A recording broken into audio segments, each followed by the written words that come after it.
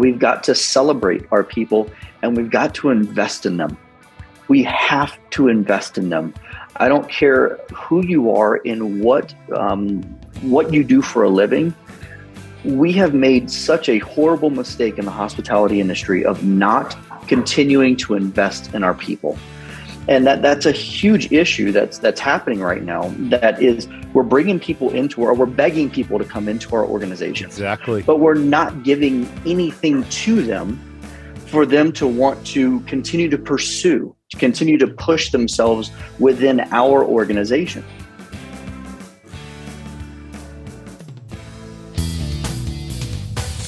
Thanks again for being with us on the Restaurant Rockstars podcast.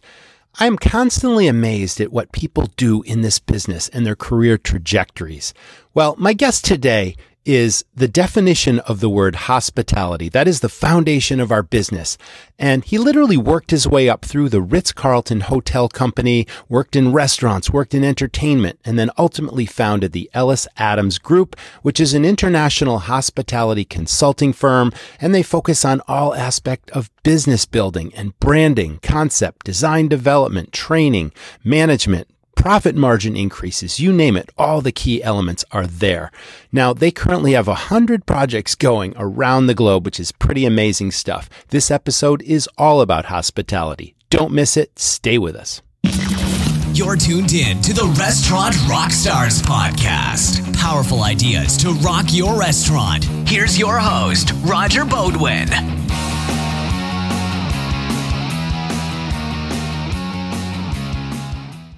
People go to restaurants for lots of reasons. What the customer doesn't know is the thousands of details it takes to run a great restaurant.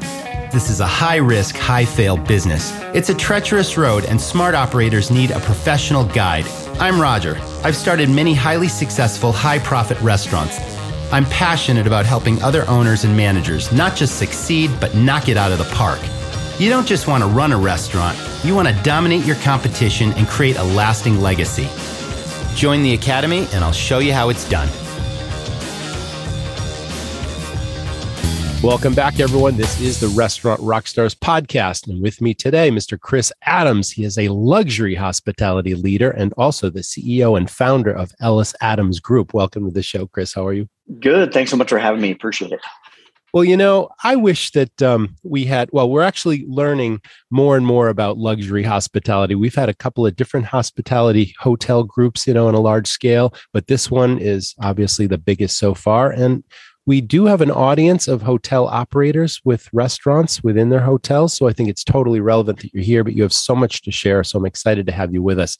Why don't you start, Chris, by, again, telling us your hospitality backstory? And then I'm going to ask you what your definition of luxury hospitality is, but take us through that first. For sure. It's funny. I didn't grow up in hospitality. I didn't have that going through school, as a server going through school or anything like that. I actually grew up in the entertainment industry. And by chance, it was a summer job that was supposed to keep me out of trouble. Okay.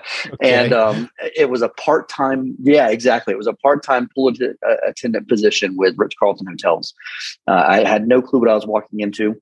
Didn't know what to expect. I just knew that, it would give me something to do for the summer and we'll go from there. And 2 days into that countdown, I knew this is where I was supposed to be. And my life forever changed from that moment on. I walked away from music, worked my tail off. And 20 plus years later, I have, in my opinion, the coolest job on the planet. And so it was not something that was planned. It wasn't a trajectory that I was shooting for when I went into that position.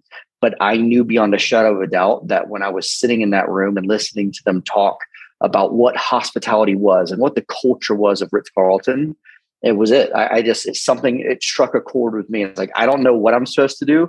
I have no clue what this hospitality thing is, but it's where I'm supposed to be. And I think that was the moment that I figured out what my purpose was. And the rest is history. That's so interesting. We share a similar background in that my first job, I started out at a private country club as a dishwasher. That only lasted a couple of weeks, and they saw something special in me, and they quickly promoted me to bartender, even though I didn't know how to bartend. So I got trained in the way it happens, man. Yeah, right. So I quickly got trained, but now I'm in charge of, all the pros and the club members that came through on a daily basis, and I'm mixing their martinis in between rounds of golf. And I quickly realized the connection because they're throwing this. I was a teenager as well. They're throwing $20 bills at me every time I serve them a drink. And although that was really great money when I was in high school, I realized that there was something genuine about delivering great service that was my indoctrination into hospitality. And I'm sure, at Ritz-Carlton, when you're a pool attendant, I'm sure people are tipping you and giving you gratuities, but that's not why you do it. It's like, okay, this was a summer job for you, but then suddenly it became something more, but it triggered that whole initial thought about what hospitality means. And now you've gone on to such great heights. So take us after that, what you did next. Yeah, and to piggyback on what you're saying, I couldn't agree more. I think hospitality is one of those things where it's either in you or it's not. And it's Marriott calls it a spirit to serve. I call it you have a heart for others. I didn't realize growing up that my grandparents had a 4-bedroom home, and there was never a time from the time I have memories as a child until when my grandparents passed away. There was never a time I can think about that there wasn't someone living in one of the bedrooms that I didn't know, but they became uncle so-and-so or aunt so-and-so.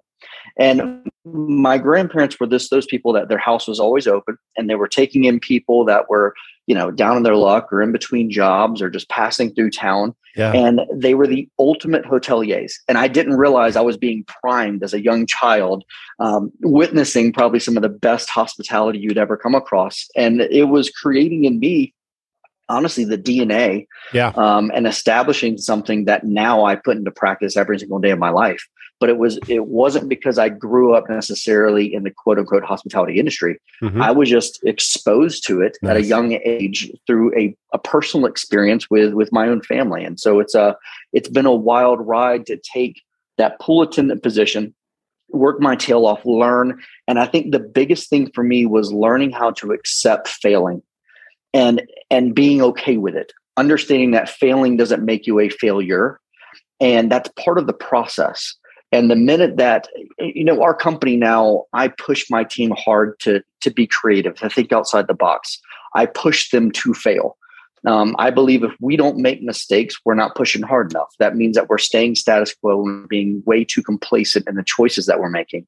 And that's okay, right? As long as we learn from it, as long as we're failing forward, then we're doing the right thing as a brand. And I became okay with that. In the beginning, I was scared to death because I didn't know what I was doing.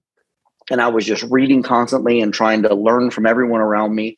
And I went up the ladder way too fast, to be perfectly honest. And I put myself in a position that I didn't want to fail, right? I didn't want to screw up because this was my opportunity. And when I finally did, I had to learn how to be okay with it. And I had to learn how to learn from it. And that helped push me to the next thing. And I went on from Ritz-Carlton, became an exec for them, left Ritz-Carlton, opened up my first restaurants and bars, and did really, really well with it. And then I failed really, really hard, to the extent of, I failed really hard. And that was okay. It was embarrassing. It was humbling. It put me back in the place I needed to be from a mindset standpoint. I was young and I found a little bit too much success too early and thought I knew what I was doing, and I really didn't. And that was part of the process. And I look back now, I had someone ask me recently, if you could go back, what would you change in this process? And I said, absolutely nothing.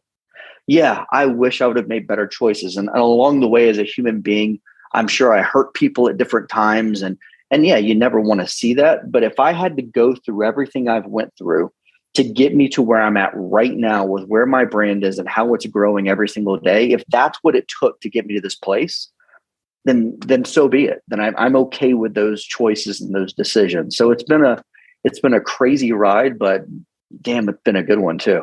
Well, it's interesting. You have a philosophy. You actually believe in making mistakes, and failure is not failure. And I think you just explained that. But I love your philosophy about you push your team to fail. And that brings up a huge difference between the word manager and the word leader, and the word delegate and the word empowerment, And obviously, any manager can delegate and tell somebody what to do, but it's the rare leader that can empower the team, push them to fail, give them the opportunity to grow, and recognize and reward their successes after they learn from their failures. I think that's a beautiful philosophy.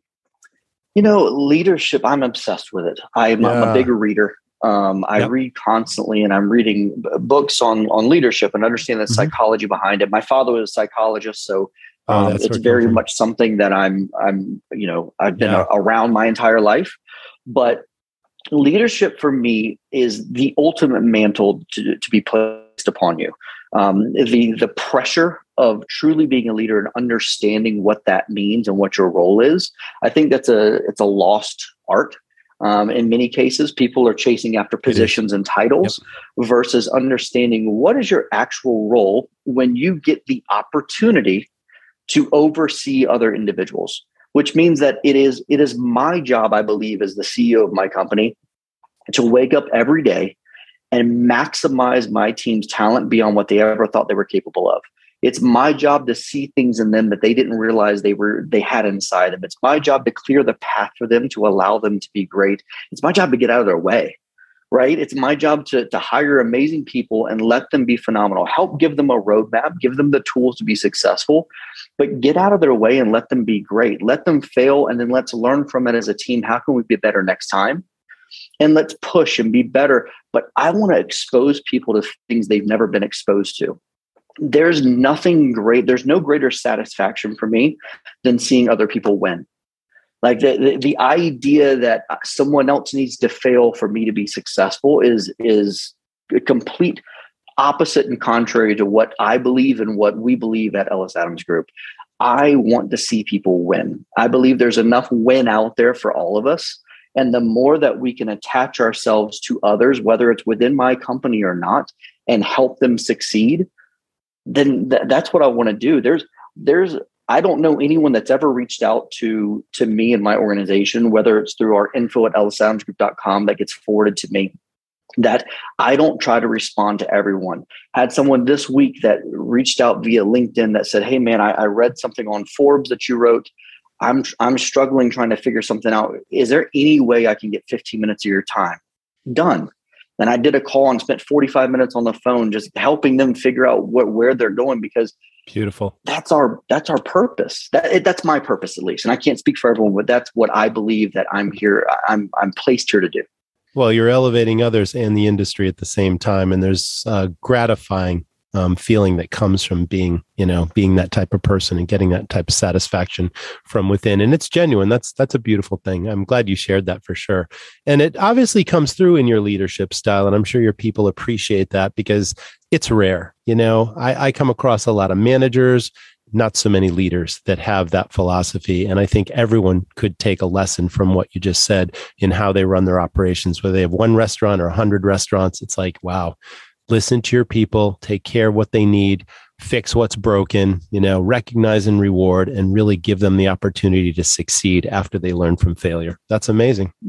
That's what and I mean, I think that we're part of what we're dealing right now in the hospitality industry. And we talk about the labor struggles across the board. Yeah. In my personal opinion, it's if we really pull the skin of the onion back, right?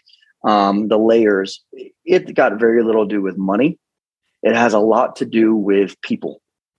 It has a lot to do with, we stopped investing in people. We stopped caring about their future. We don't ask questions. We don't try and figure out what's their 5 and 10 year plan of where they want to be. When we hire people in hospitality, of what it's been up to this point, it's, I'm slammed. I got to get through tonight's shift. Are you available? And you're getting me through today versus are we really investing in our people? Do we care about their future? And do they feel valued in our organization? And I think the minute that I got asked yesterday, how are we going to fix this? I was like, well, one, there's not some, magic 8-ball answer of how this is going to get done. And there's not going to be a flick of a switch where everything just gets turned around. I said, but we teach when we're in the field on how do we drive revenue in our restaurants, right? And we always say the easiest way to drive revenue in your restaurant is at the minute that our guests trust our team members, you can write a check for anything you want. When our guests believe that that server is the absolute best server there is because their knowledge, because they don't have to go ask the chef questions about the menu. They can rattle off exactly what the guests are asking for. When they believe that bartender's knowledge about what they're getting is the absolute best, they know exactly how to make the cocktail, the history of the cocktail, the nuances of the bourbons. The minute that trust is established, revenue follows. Oh, yeah. Well, interestingly enough, that's what we train in our restaurants. Okay. Well, if we want to learn how we're going to fix this labor issue, we got to learn how to build trust back with our teams to come back into our organizations, because right now they don't trust us. They don't trust what they've gone through. They don't trust the fact that the minute that the pandemic hit, without the blink of an eye, people were dropped like a bad habit, whether it's furloughs and look, I get it. We have to be good stewards and run our business, the best way we can to stay alive. Right. At the same time, did we handle situations the right way to make our teams feel as though they were valued? They were a valued piece of our organization and they were vital to our long-term success. Until they trust us again, this will not change. And that's a big piece that we've got to figure out how to build trust back for those that we want to come back. Not answering your phone is one of the quickest ways for your restaurant to lose a potential customer. But between serving in-person customers and dealing with the kitchen, it's hard for staff to prioritize incoming calls. That's why your restaurant needs Popmenu Answering. Simple questions that keep your phone line tied up can be handled without pulling a staff person from your in-person hospitality. Reclaim the power of your phone. Popmenu Answering is powered by artificial intelligence to answer the simple questions most people call in with, like, do you have outdoor seating, or what are your hours? Within the Popmenu platform, you can customize answers for your restaurant and choose the voice your guests hear, plus create customized greetings. Popmenu Answering picks up your phone 24/7, 365 days a year, turning every phone call into an opportunity. Plus, Popmenu's full collection of tools helps optimize your restaurant's website and menu, streamlines your ordering experience, and assists in retargeting to enable you to build long-lasting relationships with your guests. Get help answering your restaurant's calls now with Popmenu Answering. And for a limited time, my listeners can get $100 off their first month plus an unchanging monthly rate at popmenu.com/rockstars. Go now to get $100 off your first month at popmenu.com/rockstars. So trust is really the key to reinventing that whole model, is what really needs to happen. And look, the hospitality model needs to be reinvented because of all the chaos we've been through in the past 2 years. We thought the COVID thing was almost over, and it is, but now the labor crisis is the biggest challenge, and hospitality is kind of taking a back seat because short-staffed operations can't serve the guest to high expectations when they don't have the staff to do so. I mean, what a problem, right? Yeah. And look, there's 50 other things that we need to fix on top of that, but I believe the core that we need to establish, which is the foundation of everything else we're going to build on. Do we need to fix the way that we pay and the structure and benefits? And 100%, no doubt about it. But it starts with trust. I don't care how we restructure everything. If they don't trust us, they're coming back with it constantly giving us side eye of when are you going to drop the hammer on me again? And that's never a way to build the foundation of any company. So how does a leader, a manager at any level really change the mindset, a paradigm shift so that the people that work for him are more inspired and they're more motivated to do what needs to be done in the short term, but then somehow get that trust factor back? Because, we're still going to over rely on people when we're short staffed right now to go the extra mile and to really put it in. And we're beating up our people right now. I mean, they're exhausted, obviously, because they've had to pick up the slack for all the people that aren't there. That's a real delicate balance. I mean, do you have any ideas how we can reestablish trust other than our approach to leading them and how we listen to them and communicate? I think communication is key, clearly, but I don't want to answer for you. No, communication's key. Listening. Yep. Truly listening. Ask questions not with the intent of giving a response, but listen. Right? Let's hear what they have to say and make sure that we're taking in consideration those things that they're telling us. The next thing is we're going to have to take it on the chin for a minute, right? Our margins might not be as good as we'd like them to be on the front end because we've got to earn back the trust of those that are around us. We've got to celebrate our people and we've got to invest in them. We have to invest in them. I don't care who you are and what you do for a living. We have made such a horrible mistake in the hospitality industry of not continuing to invest in our people. And that's a huge issue that's happening right now. That is, we're begging people to come into our organization. Exactly. But we're not giving anything to them for them to want to continue to pursue, to continue to push themselves within our organization. And that is a huge problem. I mean, can you imagine going into any role outside of hospitality, whether you're a doctor, whether you're a lawyer, attorney, and you've been given no tools to succeed, right? You've been given no tools to succeed. You've been given no ability to go out and actually do your job to a high level. And they just sit you out there on day one and go, hey, you're in the courtroom tomorrow. Good luck. I mean, you think about that and you go, no, that would never happen. That sounds ridiculous, right? Yes. Yet we do it every single day in the hospitality industry. I can remember you talked about you'd become a bartender and you literally got promoted from dishwasher to bartender. A similar situation for me. My first bartending gig there was no training. I showed up, but the other guy didn't. Oh. The only thing I knew about bartending at that time was the lady ordered a Cosmopolitan and it needed to be pink.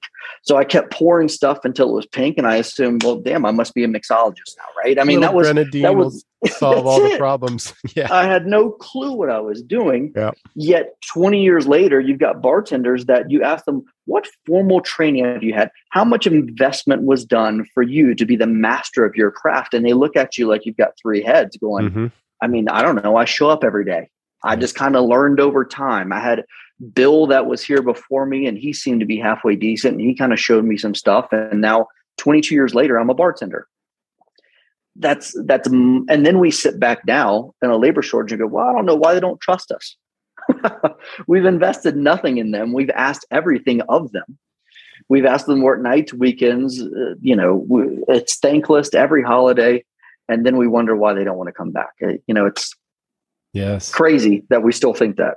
Well, going back to that empowerment thing, it's great if a leader can recognize the fact that everyone works for a paycheck, of course, but they also work for praise and recognition, but they also work for more responsibility and a chance to feel like they're valued in an organization. And I always had success incentivizing people to rise up. And if you came up with a great idea that saved us money, that was an additional profit center in our restaurant, anything that could be trackable in terms of a return on investment, I gave those people a percentage of everything we could track that came in.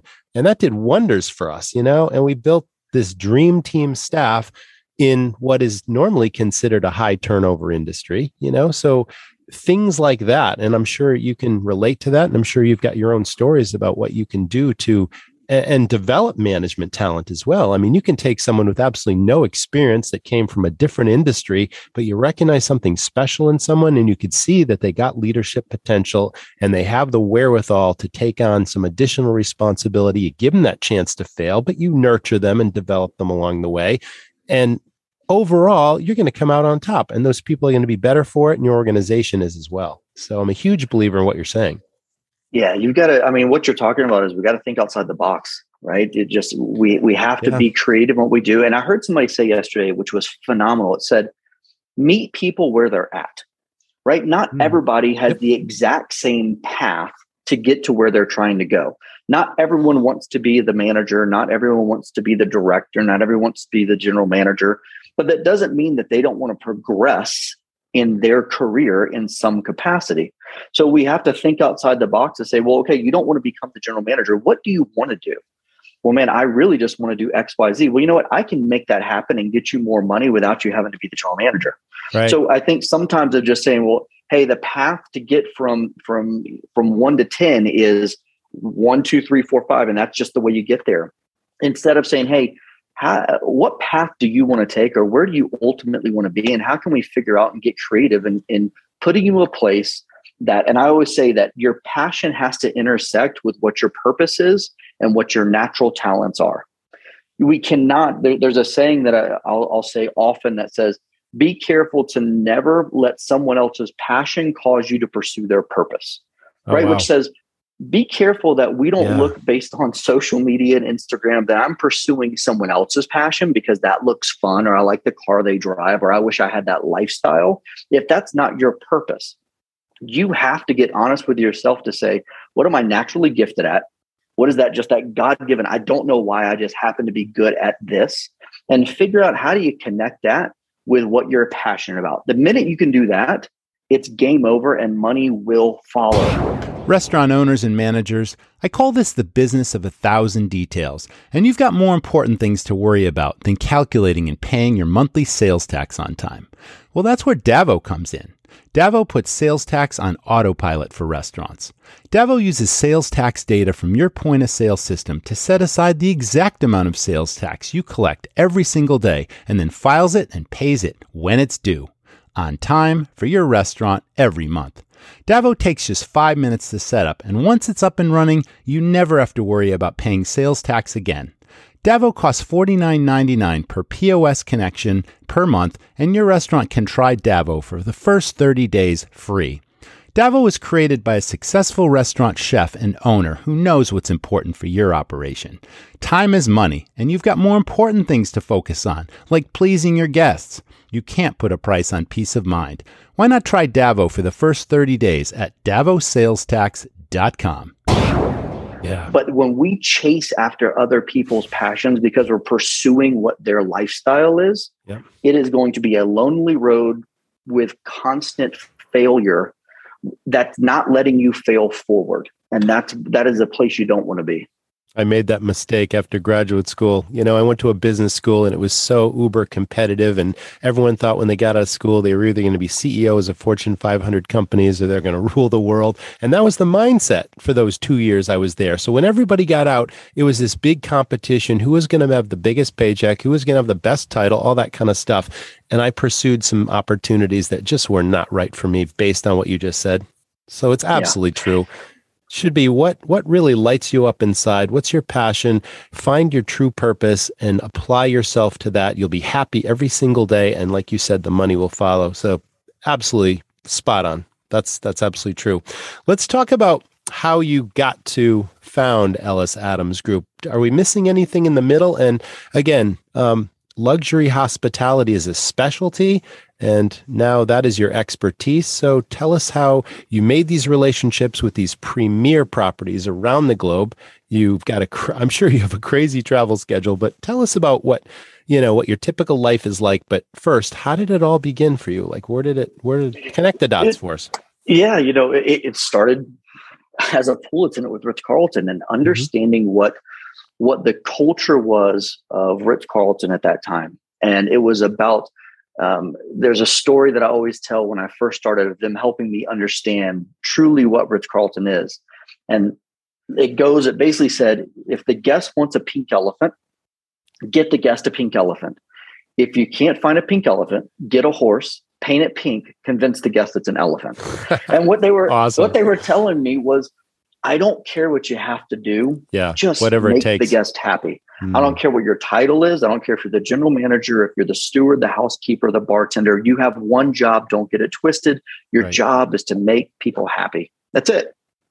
And when I understood that, it was a game changer for me on my outlook of what I was doing. I wasn't doing it for money. I didn't even understand the tip process. I didn't understand if I did something and people would hand me a $20 bill. That was confusing to me.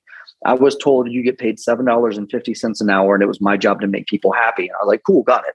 So it really started with me of understanding what the culture was of Ritz-Carlton during that time. And that's been the foundation of everything I've done since. I can tell you that I have a soft spot for Ritz-Carlton because of that. My brand doesn't exist without that initial opportunity that I was given for the Ritz-Carlton Hotel Company.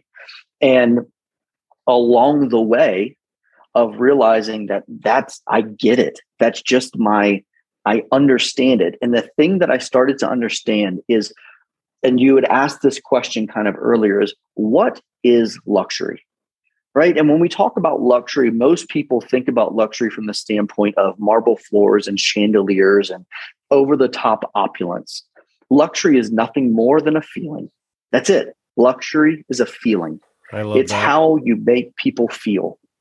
And I don't care if you're at a select service hotel or if you're at a Ritz-Carlton, a Mandarin Oriental, a St. Regis, how you make them feel determines their experience. And when we talk about luxury, that feeling, there's actual data that's out there that talks about when you go into a luxury store. So I'm going to use Christian Louboutin and their red bottom shoes that, you're going to spend $1,500, $2,000 for a pair of these shoes. There's actual data that says that when you walk into the store after you've swiped your credit card and they hand you that bag with those red bottoms in it, that you physiologically leave the store walking differently than the way you walked in. And it's only because something's happened in our brain that makes us feel something. That's all luxury is. If I can make you feel something, and those feelings, sometimes it might be marble floors, sometimes it might be chandeliers, but I could tell you the majority of those feelings come from the ladies and gentlemen that are on the property. It's the arrival experience when the door opens and they say, "Mr. Adams, it's so great to see you again. We've missed you." That's a feeling you get on the inside the minute that they say that.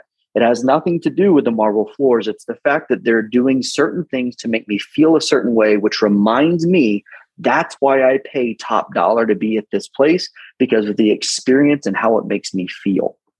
And I think brand building is a huge part of that as well, because brands elicit a certain image and aura that the guest, the customer, has in their mind that they want to be a part of. There's a certain affinity between a brand and a guest or a customer. Would you agree with that? And what's your thought on that?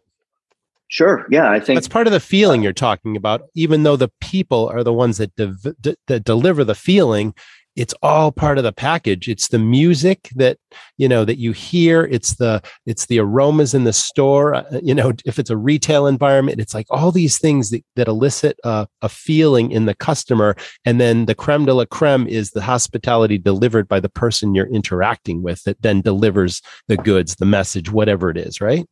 You hit the nail on the head. If we could take the sensory experience, right? And we have 5 senses essentially as a human being. The first 4 senses that are touched by a human are the most important. The 5th sense is what we pay most attention to in the restaurant business and is the one that matters least. And the 5th sense is taste. And we focus all of our attention on what's our food taste like, what are our cocktails taste like. But I can tell you right now, if you blow the first 4, if it doesn't look amazing and it doesn't smell amazing and it doesn't sound amazing and it doesn't feel amazing when I touch it, no one cares how the chicken tastes. I'm just being honest with you. If I had to choose, I will take a concept that is crushing it on the ambiance, on the feeling that they're creating the moment that you walk into the doors. The lighting is dead on. The decor is perfect. The architecture of the space is dialed in. The aroma of the space speaks to the story that you're trying to tell. When I touch the menus, the paper that they're using pulls through the store. If I nail all that, I will take that over a place that says they've got the best food any day of the week, because taste is an opinion. There's nothing I can do about your palate. Nothing. I can make you a cocktail right now and I can have 10 people say it's the best they've ever had. I can have 10 more people say it's too sweet, too savory, too salty, you name it. There's no right or wrong answer. It is an opinion. I do not want to gauge my entire business model on an opinion. I want to be able to control it based on an experience, which I can control in steps 1 through 4, the first 4 senses. I cannot control taste. How many places you can name? I guarantee you 10 places right now that have, if I blindfolded you and tasted the food, you go, it's mediocre, yet they're packed every single day because the experience they deliver is dead on. And you go back for the experience. You don't go back for the food. Now, I pray to God I have a great chef that delivers a phenomenal food experience and bartenders that nail it on the cocktails. But I can tell you right now, if you don't focus your attention on delivering the first 4 sensory experience, the taste doesn't matter at that point.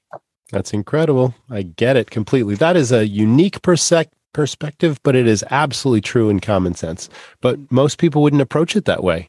You know, I mean, that is out of box thinking in and of itself. Opinion, taste is an opinion, and you got to nail all those other elements. Yep. Yeah, Lord, we open hotels every week. My team is, I'm right now sitting in Guadalajara at a luxury hotel that's opening next Monday or Tuesday. Mm-hmm. And we'll open last year 300 plus hotels. This year, so probably close to the same. And we miss the mark so many times where we assume that if we just build a hotel, design a hotel that's pretty good, that's enough. We got these great chefs in here and that's enough. And I'm like, if we're not focusing attention and spending hours looking at our lighting package, that lighting is actually adjusting from the time the guest walks in until the time they leave. That experience, that lighting should be altered throughout the day. In the hotel world, we want to push a button that says, oh, Chris, it's on a timer. At 6 a.m. it's this, at 10 a.m. it's this, at 2 p.m. it does this, at 6 p.m. it adjusts again. Then I go, is that how the sun does it? Does it just take you from A to B, the sun, or does it gradually happen from the time you wake up until the sun set? It's just through a natural experience. Your lighting in your restaurant should be the exact same way. It shouldn't be, I should not be sitting there and happen to be there at 10 a.m. when it goes from 80 to 60% and you kind of look around and go, oh, I guess the lighting just changed. I shouldn't feel it. It should naturally just evolve throughout the course of the day. Our music, what we're playing, does the music tell the story of the concept and that you've got for your guest? And the music should be changing from the time I come in at breakfast. I shouldn't be listening to the same music when I'm at happy hour. And at happy hour should be different from the late night model. When I've finished dinner, I'm having a great time and I want to have a nightcap. Are we thinking about the details that are truly impacting our guests? Those are those little things that make such a huge difference on that experience and the feeling that we give them, which then dictates the dollars they spend. We chase dollars like crazy without doing what's necessary to actually ask for the dollars from our guests. And that's the part that we miss, and we scramble around nonstop trying to figure out how to make more money, but we're not doing the things necessary to actually attract it. After opening hundreds and hundreds of hotels, some would say, oh, after a while that becomes routine. But I'm hearing that you have to keep raising the bar. And where do you raise that bar? And how do you keep raising the bar after everything you've learned in hundreds of luxury experiences? It's like, where does it ever stop, or it's constantly reaching to reinvent what luxury is and how do we top what we just did last week or last year? You know, it's like, how do you do that? Well, for me, I never forget what my purpose is. Part of my purpose is the strategy behind it is creating great experiences, opening beautiful hotels, but that's not my purpose. That's part of the formula. Mm-hmm. But my purpose is to impact people's lives. Right. My purpose is to walk away from a hotel and have a bartender that says, man, I didn't realize what I was capable of. It's walking away from a hotel and having a manager come to me and go, man, I want to be X in 5 years. Help me get there. I didn't even know that's what I wanted in life. That's my purpose. So if every time I open a hotel, if I'm still fighting the same battle of, we got to fix the lights, your music's not right. Yeah, sure. People think it's routine, but at the end of the day, that's not my purpose. My purpose is, are we impacting people's lives? And I know that sounds crazy because Chris, you're opening a restaurant, a hotel. Does that really matter? Yeah, it does. I want to see, I'm looking at bartenders and servers that are single moms and single dads and fighting to have a great life, that want to give opportunity to their family, that are taking care of grandparents and struggling to make ends meet. They don't need to live that way. How can I help them maximize where they're at to be the best version of themselves? That's my purpose. And if that means I got to figure out lighting every 4 days in another hotel, then so be it. But the minute I forget my purpose, then it becomes mundane. Then it becomes, you forget why you do it. You lose the passion for it. Is it really necessary? I can never forget why I get up every day and do what I do. Is part of your formula then monitoring performance and excellence? And how do you measure those things? And how do you go back, 6 months or a year and see what might be broken, even though the benchmark was set. Everyone understood what the benchmark was, but we're still just people. We do make mistakes. We do have bad days. It's like, how do you maintain that high level of excellence, and who monitors that within your properties? It's tough. It's very difficult being completely transparent. And I can tell you, we did a study internally on this. And we said we had 60, 70% of property that we were opening that weren't performing at the level that they should. And at first it was man, what are we doing? Like, we're failing, right? We need to go back to the drawing board. And we stopped and said, wait a second though.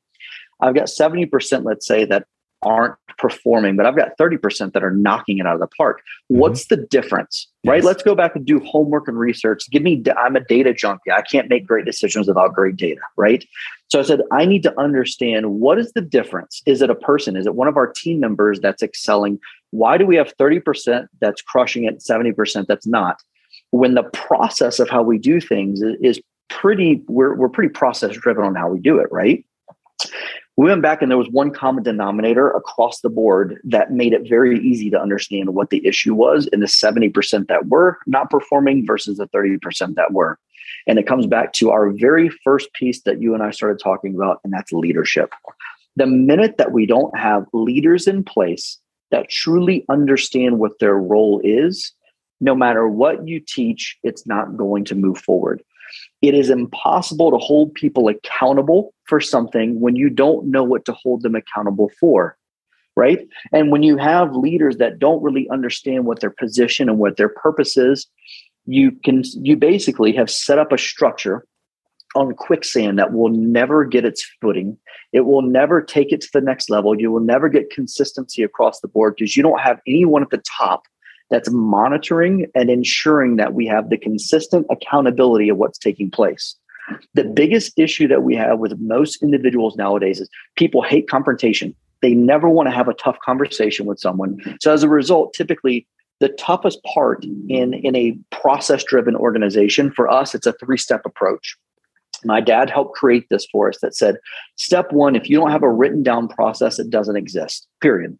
If you don't have written processes, you do not have a process at all. So that's step one. We need a written process for everything we want to happen within our organization or our concept or our hotel. Step two is the key to this actually working, because step two says I need accountability against the process, which create habits. If I don't have accountability against the process is irrelevant. It becomes tacit approval, right? So if I have accountability against the process, I can create great habits. That leads to step three, which says now it starts to dictate the behavior of my team. If I have a process that says every single day, I need to put the cup to the right, not the left. And I have accountability on my team of making sure that, hey guys, nope, not the left, the right. Nope, not the left, not the right. At some point, that accountability turns into a habit and they no longer think about putting it on the right. It now dictates their behavior and it automatically goes on the right. If my team doesn't have to think about the process of how to do their job, they can spend their time focused on the people, which is where we create the experiences. No one wants to do the accountability part. They don't like tough conversations. The easiest way for me and my team, everyone at my team gets a book called Radical Candor. Phenomenal book. If you've never read it, I highly recommend it. And this book has been a game changer on how we operate, which says that at all times in my organization, my team has open and honest conversation because we trust each other. And they know that not just me, but we have each other's best interest at heart. And the way I explained it to my team is that I have 2 daughters. And one of them's a teenager, the other one's finishing up college. And I said, I have daughters, and many of you might have kids or nieces, nephews, whatever it might be. And I said, radical candor is this. If I see my daughters doing something that I know is going to hurt their future, do you think I'm going to stop them from doing it? Am I going to say something to them? And the answer always, without question, is, well, of course. You know why? Because I love them deeply. And I want to make sure that I'm doing my best to protect them and guide them to have a successful future. And I do that knowing that there's the potential that my teenager is going to slam the door and tell me I'm an idiot and dad, you don't get it. You're a moron, all these things, right? But I'm okay with taking that heat because I have her best interest at heart. The minute we're at an organization and we have people that refuse to have tough conversations, we're essentially telling them, I don't care about you or your future, and I'm going to allow you to continue to make mistakes that will never put you in a position to succeed because I don't care enough. When you flip your perception and change your mindset of what those tough conversations actually are, and you have enough trust built with your team where they go, man, Chris just cares about me and he would never let me fail. It is a game changer for your organization.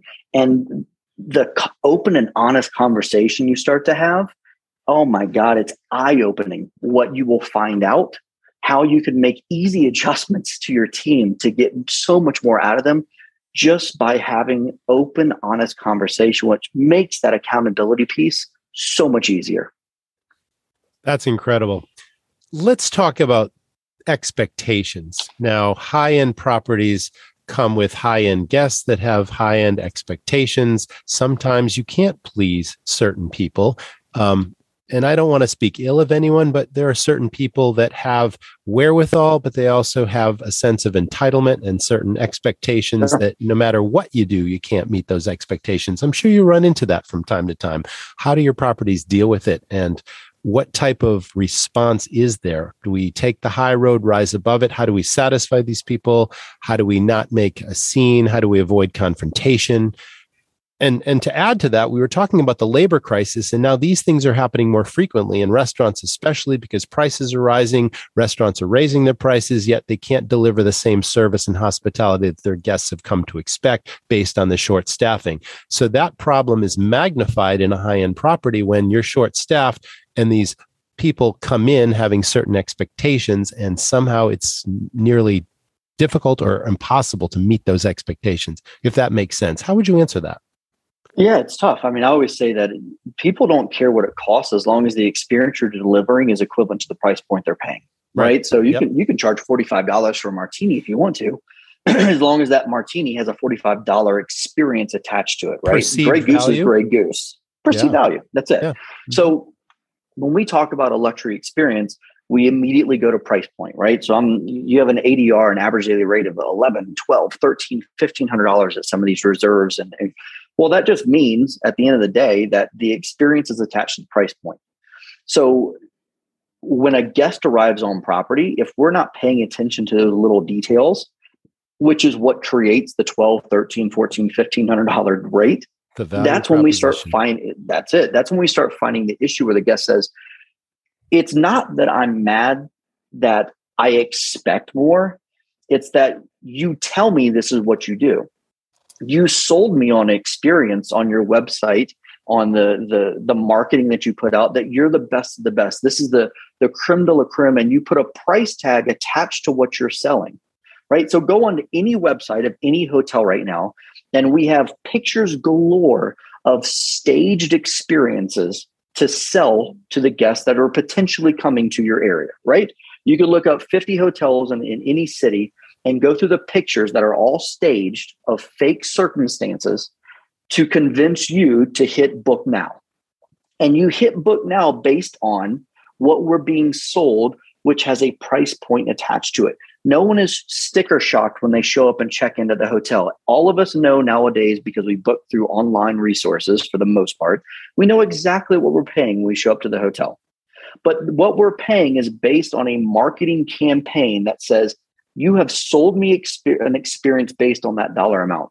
So when we don't deliver, it's because we're not delivering on something we told them we were, right? I had a meeting planner at one point with Ritz-Carlton that no one wanted to deal with. She was difficult. She was just a pain. No one wanted to deal with this meeting planner. And they said, Chris, you're assigned. Good luck, right? Yeah. Okay. So right. So the meeting planner comes in. Next thing you know, we hit it off and end up building this amazing relationship. And at one point we were at dinner together, and we had a couple of glasses of wine, which had a little bit more liquid courage probably at that point. And I said, hey, I got a question. I said, why is it that no one wants to deal with you? Why do you have this this reputation that you're so challenging to work with. And she goes, Chris, she goes, it's so funny you say that. She goes, I know that I have that reputation. She goes, at no point have I ever asked for anything outside of what you told me you do. You guys fly me around the world to give me presentations on why I should bring my groups to your hotels, and you roll out the red carpet of everything that you're able to do and what you're capable of and how my guests, when they show up, are going to be blown away. And then I get on property and we're late to start the meeting, or something that you said was going to happen didn't happen, but I'm the difficult one. All I've ever asked for is for you to be what you tell me you are. And when you look at luxury, for the most part, and don't get me wrong, there are guests out there that are beyond challenging, right? And they, no matter what you do, you can never make them happy. And that's going to happen. And you chalk it up to the business that we're in, and you let it roll off your back and know that you're doing the best you possibly can to exceed expectations and move on. But if you play the percentages, the bulk of the guests that have issues with things that have gone wrong is because we are not living up to the story that we're telling prior to them arriving on property. That's it. 90% of the time, we've sold this mind-blowing experience, and the guest walks in and says, man, I just walked down the hall and your wallpaper's torn up. You've got nicks all over the floor. My shower's not working right. I'm not asking for anything more than what you told me you were going to be prior to my arrival. So I think, again, changing the perception of the difficult guest. We talk about, if you talk about Marriott specifically, their Bonvoy, their membership program. Yes. It's the largest in the world, right? I was in a meeting the other day, and I don't quote me on this, but I was in the meeting and I overheard them say that there are more Bonvoy members, Marriott Bonvoy members, than there are Amazon Prime members. That's amazing. That's pretty staggering. That's amazing, right? It certainly is. Like, I would not have ever expected that. It's crazy the number of people that subscribe to their loyalty program. Well, wow. When you look at that program, and you, like with any program, you work your way up the ladder, right? So you become gold or silver, then gold, then platinum, and then you become titanium elite, like, the highest you can possibly get with Marriott. And I go, when you think about that guest, that's a titanium elite, what did it take to get to that level? What did they have to do to achieve that status? So let's break down what does it really take? Because most people say, oh, they're wealthy. Or they're like, no. Those are individuals that are spending more time in a Marriott branded hotel than they do at their own homes, right? So I gave the example of a group the other day. We teach a workshop called The Psychology of Hospitality. And they said, in that workshop, I talked about the fact that I'm here because I choose to be here to teach this class. No one forces me to be here. I came here because I want to be here. And the reality is, at that point when I was teaching that class, I hadn't seen my two daughters in almost 3 months. In almost 3 months, I was on the road straight, either opening a hotel, teaching workshops, speaking at a conference, you name it. And I do that because I care, because I'm passionate about what I do, because I want to impact people's lives. So I spend more time at your hotels with that little M on it than I do with my own children. So when you put perspective on who these guests are, they assume we're family. They assume we know what they want because they spend 90% of their lives inside of our hotels. They know our sheets and our toiletries better than we do at most of our properties. So changing your perspective and understanding, having the empathetic side of who they are as guests, which sometimes you go, well, those guests are the most challenging ones. Well, put yourself in their shoes for a minute. Be that guest for a minute that just took 3 red eyes to get to your hotel, that hadn't seen their family in 3 weeks. And they walk into the place that's their home away from home as a titanium elite, and they can't get anybody to acknowledge them. No one knows their name. We've asked it 4 times at 4 different service experiences, and no one can remember who they are. No one knows, even though they stay 280 nights in a hotel, that they really like X or they hate this and they don't like straws, but we keep putting straws in it. I'm just asking you to care, man. That's it. I just want you to care about my experience. So for us, luxury, change your perspective. Be who we say we're going to be and deliver on what we say we're going to do, and watch it shift the dynamic shift, watch the percentages shift. Yeah, you're going to have the handful out there that are tough to deal with. But for the most part, if we do what we say we're going to do, the guests are blown away and happy with that experience. That's foundational, and that's what every person working in the organization should subscribe to and follow on a daily basis. I think that would elevate any organization. That's terrific. You know, your ideas come from something you call reflective thinking. Can you explain? My past dictates my future, right? My ability I wake up every day. And I started this a couple of years ago, pre-pandemic, of understanding and realizing that my team takes their cues from me, right? There's certain days that you wake up on the wrong side of the bed, right? It's the old saying, and you don't know why, you're just in a grumpy mood. Yep. And the minute that I get on that first phone call, that when I'm in a funk, my team now, the rest of their day is going to be determined based on how I was on that call, which means that my clients are not getting the best version of my team because they're getting a version of me that woke up on the wrong side of the bed. So I have taken the approach of every single morning, and I wake up pretty early. I'm not the best of sleepers, I'll admit it. And I sometimes it's 10 minutes, sometimes it's an hour. It depends on how my day's starting, but the first part of my day, every single day, is to get me in the right headspace to ensure that I can maximize every single experience that I come in contact with until I put my head back down on the pillow.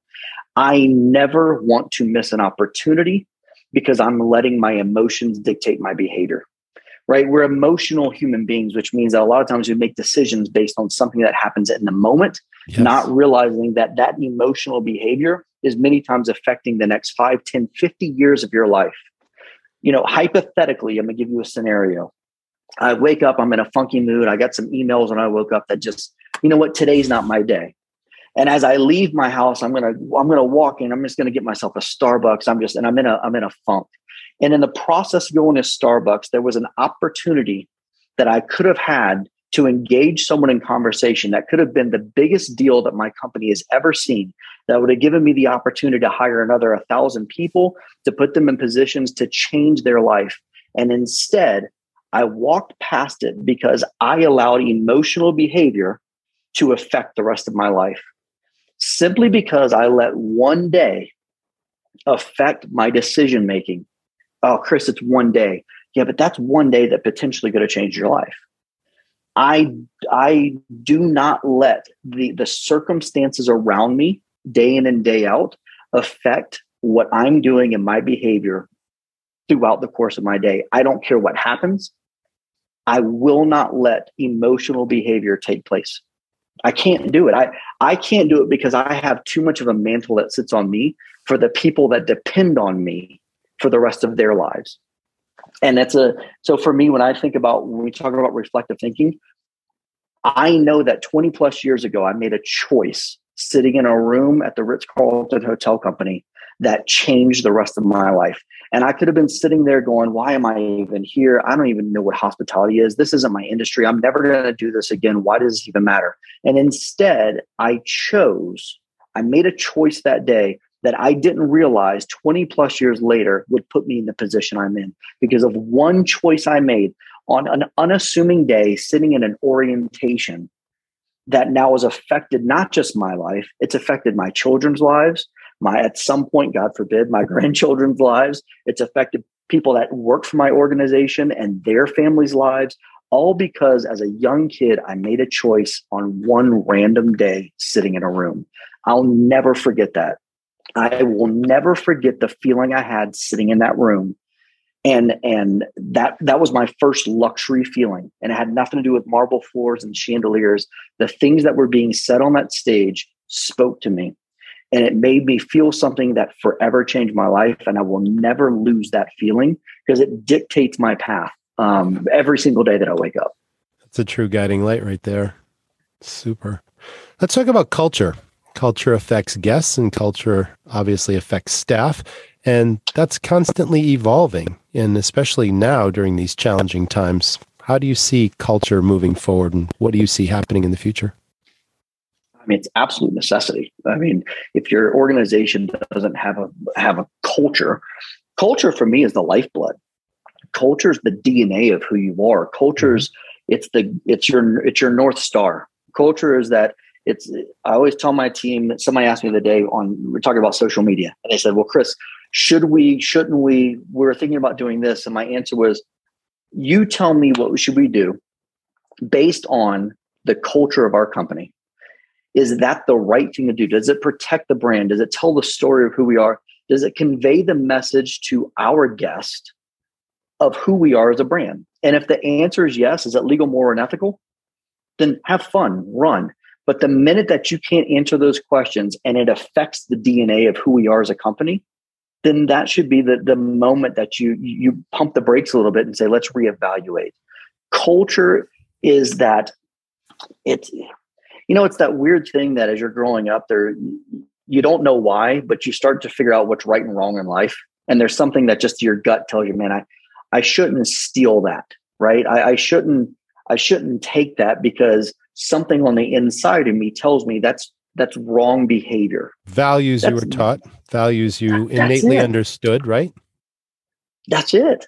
That is the culture of a company. It's the values. It's your guiding light. I don't have to go ask the question if this is right or wrong, because the inside of me tells me that's not what our culture, that's not the values of what we believe at this organization. So I don't even have to ask the question. I know exactly who we are as a brand, as a company, what we believe and what we stand for. When you don't have that, you've now given your team the ultimate wiggle room to make choices and decisions based on having zero values, because they have no identity of what your organization is. So what story are you telling if there's no playbook that you've been given? So for me, one of the first things, if you're going to start a company, you need to understand what your values are and what the foundation is for that company when you're a company of one. Before you hire person 2, 10, or 10,000, you damn well better know what you believe and the values that you place on your team member, because that's exactly what they're going to do moving forward. Are you able to find a balance in your life? Because it sounds like your career has an incredible amount of demand to it. You've got tremendous attention to detail. There's probably no typical day or month for you, although I would ask you, what is a typical day or month like in your life? But besides that, do you have any time? You mentioned 2 daughters. I've got 2 teenage daughters myself. I totally relate to that. And you care and love them so much that you want to obviously nurture and raise them and give them opportunity and be there for them when they need you. Yet you're traveling quite a bit. So are you able to find a balance? Do you have passions outside your vocation? That's quite a question. It covered a lot of bases, but you know what I'm saying. I love golf. Okay. If you ask what's my one thing that I try to do, I love a round of golf. It gets me outside.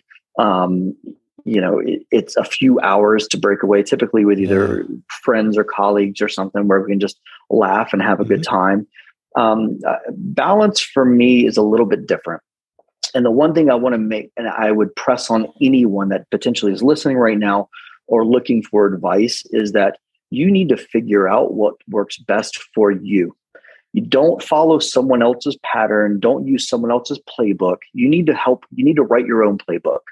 And I have certain friends of mine that are CEOs, and they black out certain times constantly for them to go to a beach or whatever it is so they can recharge their battery. And that's what they need. That's their balance in life. So I think for everyone, you need to figure out what it is for you that recharges the battery. The biggest thing for me that I need to make sure of is that I have to pour out my cup every day so my team can go pour out the cup to the people that they're training or they're engaging with, right? If we're opening a hotel and I have first time Ritz-Carlton ladies and gentlemen coming in that have never been exposed to the brand, I have to pour into them for 10, 12, 14 straight days, which means my cup has to be full for me to pour it out. So I have certain things that I do that fill my cup up, that keeps the batteries charged. And that's not the same for everyone. I'm not the go lay on the beach kind of guy. That's not what recharges my batteries. It could be a round of golf. It could be an insane dinner. to be honest with you, with some friends that I can just have fun, open conversation, and we're getting to have a cool experience at a great place. I just had the opportunity a few weeks ago. Myself, my significant other, and some friends of ours, we went to Alinea in Chicago, and that's one of my spots that recharges the battery. I get to see an amazing space that does over the top experiences that every person that you come in contact with is unbelievably engaging. And it reminds me that feeling, right? That feeling that I'm like, they nailed it. They freaking nailed it once again. Coming out of a pandemic with a labor shortage, they still nailed it, right? So I find things that recharge my batteries that might not be typical for others. So when we talk about balance, for me, balance is a little bit different. I get to do every day what most people save up their lives to go experience once. I mean, that's the way I view my life. I get to travel the globe. I get to stay at some of the best hotels on the planet. I get to eat at some of the best restaurants on the planet. I get to drink at some of the best bars on the planet. I get to do every day what most people save up for and take vacations to do. Right. So for me, perspective helps me keep balance in my life. Now, do I wish I was able to spend more time with my girls? Of course. I think that's a given. I wish I could hang out every single day with them, especially now at the age they're at. We have so much fun together. Sure. At the same time, I hope and I pray that they recognize my passion and what I'm doing for others. My only hope is that those that are around me that I love, that mean so much in my life, am I making them proud? Am I doing something that they can go, he's making that's my dad. He's making an impact on people's lives. And does that mean that they have to kind of take back seat sometime for me to impact others' lives? It does. It does. But that's a part of the purpose and the calling that I have on my life. And that's not for everyone, right? I don't think that I don't want anyone pursuing my passion. All right. But for me, that's what drives me, is knowing that I'm doing something to help someone else.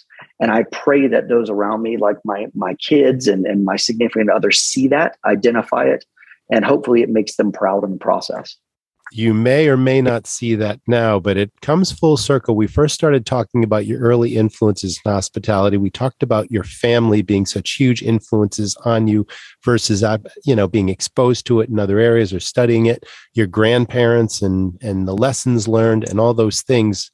They say that we're all products of our environment. So I believe that the model that you're setting, the standards that you're setting, are being absorbed by your kids, and they're learning a lot from you every single day. And that you're going to be you're already amazed by what they're achieving on their own, but that continues to evolve and grow as we get older. And you'll see, it's going to make a huge impact on their lives and what they end up doing in their life. And it's all about, it's all about the lessons that you're passing on now that you may not see, but you're doing it every single day just by simply who you are and what your approach is. And that came really clear through this conversation. And I'm sure you have two daughters, so I'm sure you would identify with me saying that, my oldest is about to finish college and makes phenomenal grades. She's graduating with honors. My youngest is about to go to college on a full ride. She makes, but I'll be honest with you, what makes me more proud than anything they've ever done is their heart. They have such a heart for other people, and they're sensitive, and they care about how their actions affect others. And that's rare. That makes me more proud than anything they could ever do or any award they could ever win, is just knowing that they have a heart for other people.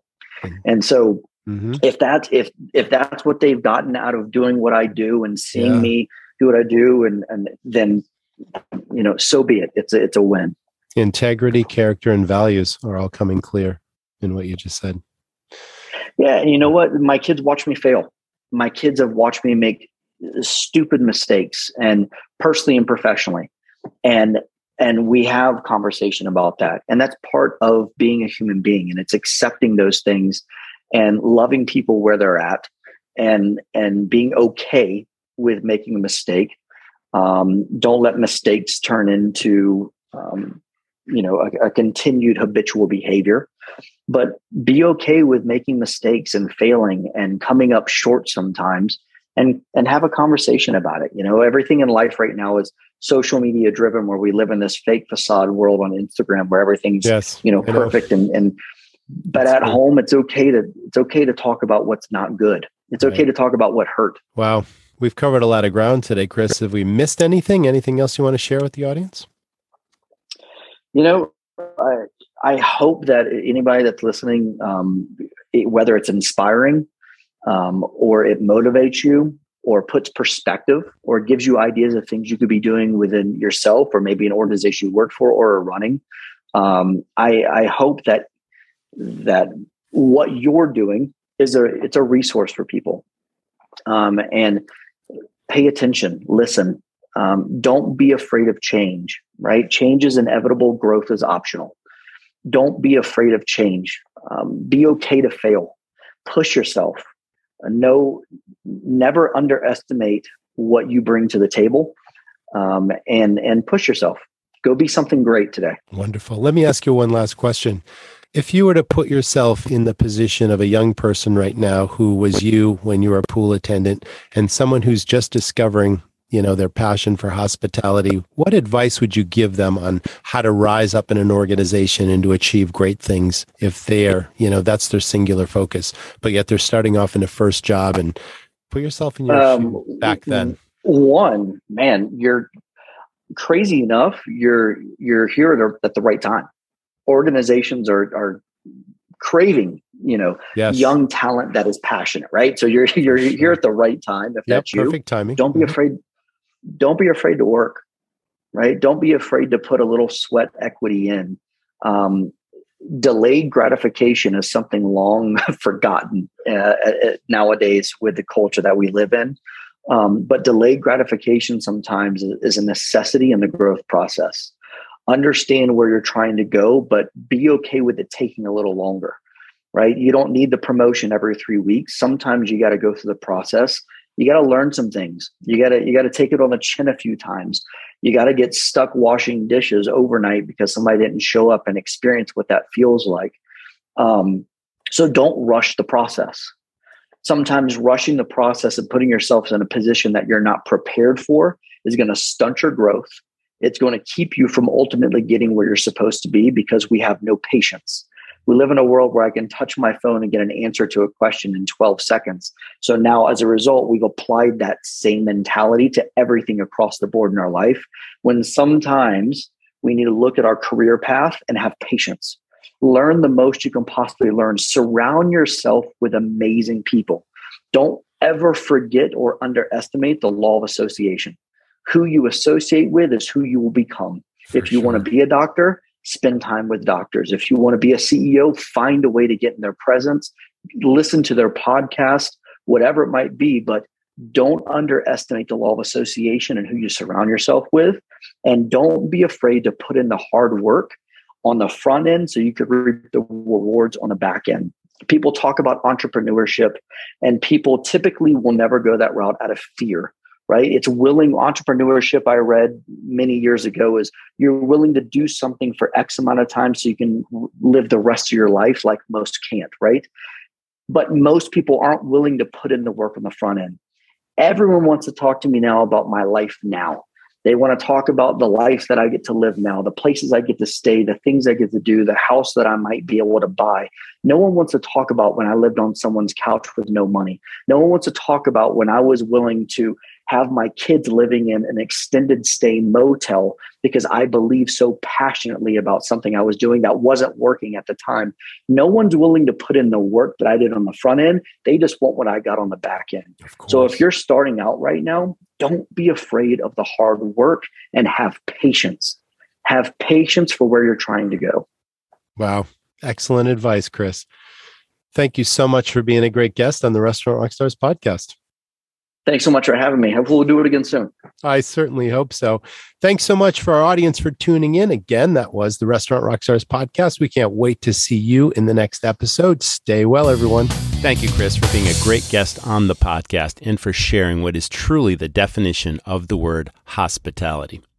Let's shift gears for a moment. Those who know me and follow this podcast know that for 2 decades when I ran restaurants, I was absolutely obsessed with profit. Well, I believe you should be as well. So if you were to head over to restaurantrockstars.com, we are giving away absolutely free 3 ways you are killing your restaurant's profits. It's powerful information that'll make an immediate impact in your organization and on your bottom line. And with that included is a free restaurant assessment. Whether you're starting your very first restaurant or if you're a veteran, you've been in business for a while and you have an existing restaurant, we have 40 or 50 thought-provoking questions that'll give you a whole new look at your business. And again, how you can up-level it and transform it and add to your bottom line profits. So check that out at restaurantrockstars.com.